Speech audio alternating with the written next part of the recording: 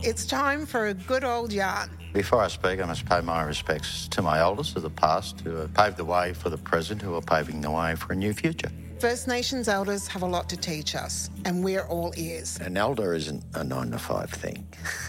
An elder is a 24/7 responsibility. If we want the wisdom, we need to ask the right questions, like what does kinship and family mean to First Nations people? Who are you? Where are you from? Oh, do you know Arnie? Oh, well, your family. All of a sudden, that link to your extended family. You have, a connection here. What's the true meaning of reconciliation? We seek a Makarrata Commission to supervise a process of agreement-making between governments and First Nations and truth-telling about our history. And how important is connection to country? We are the first environmentalists. We're connected to the earth and the heavens with our dreaming stories. So that's actually what it means. We are a part of the land, the country that we're on. We're sharing these stories through A Yarn with Our Elders, presented by Bendigo Bank. Be sure to follow on Spotify, Apple Podcasts, or wherever you get your podcasts. We'll give voice to the world's oldest living culture through real conversations between First Nations people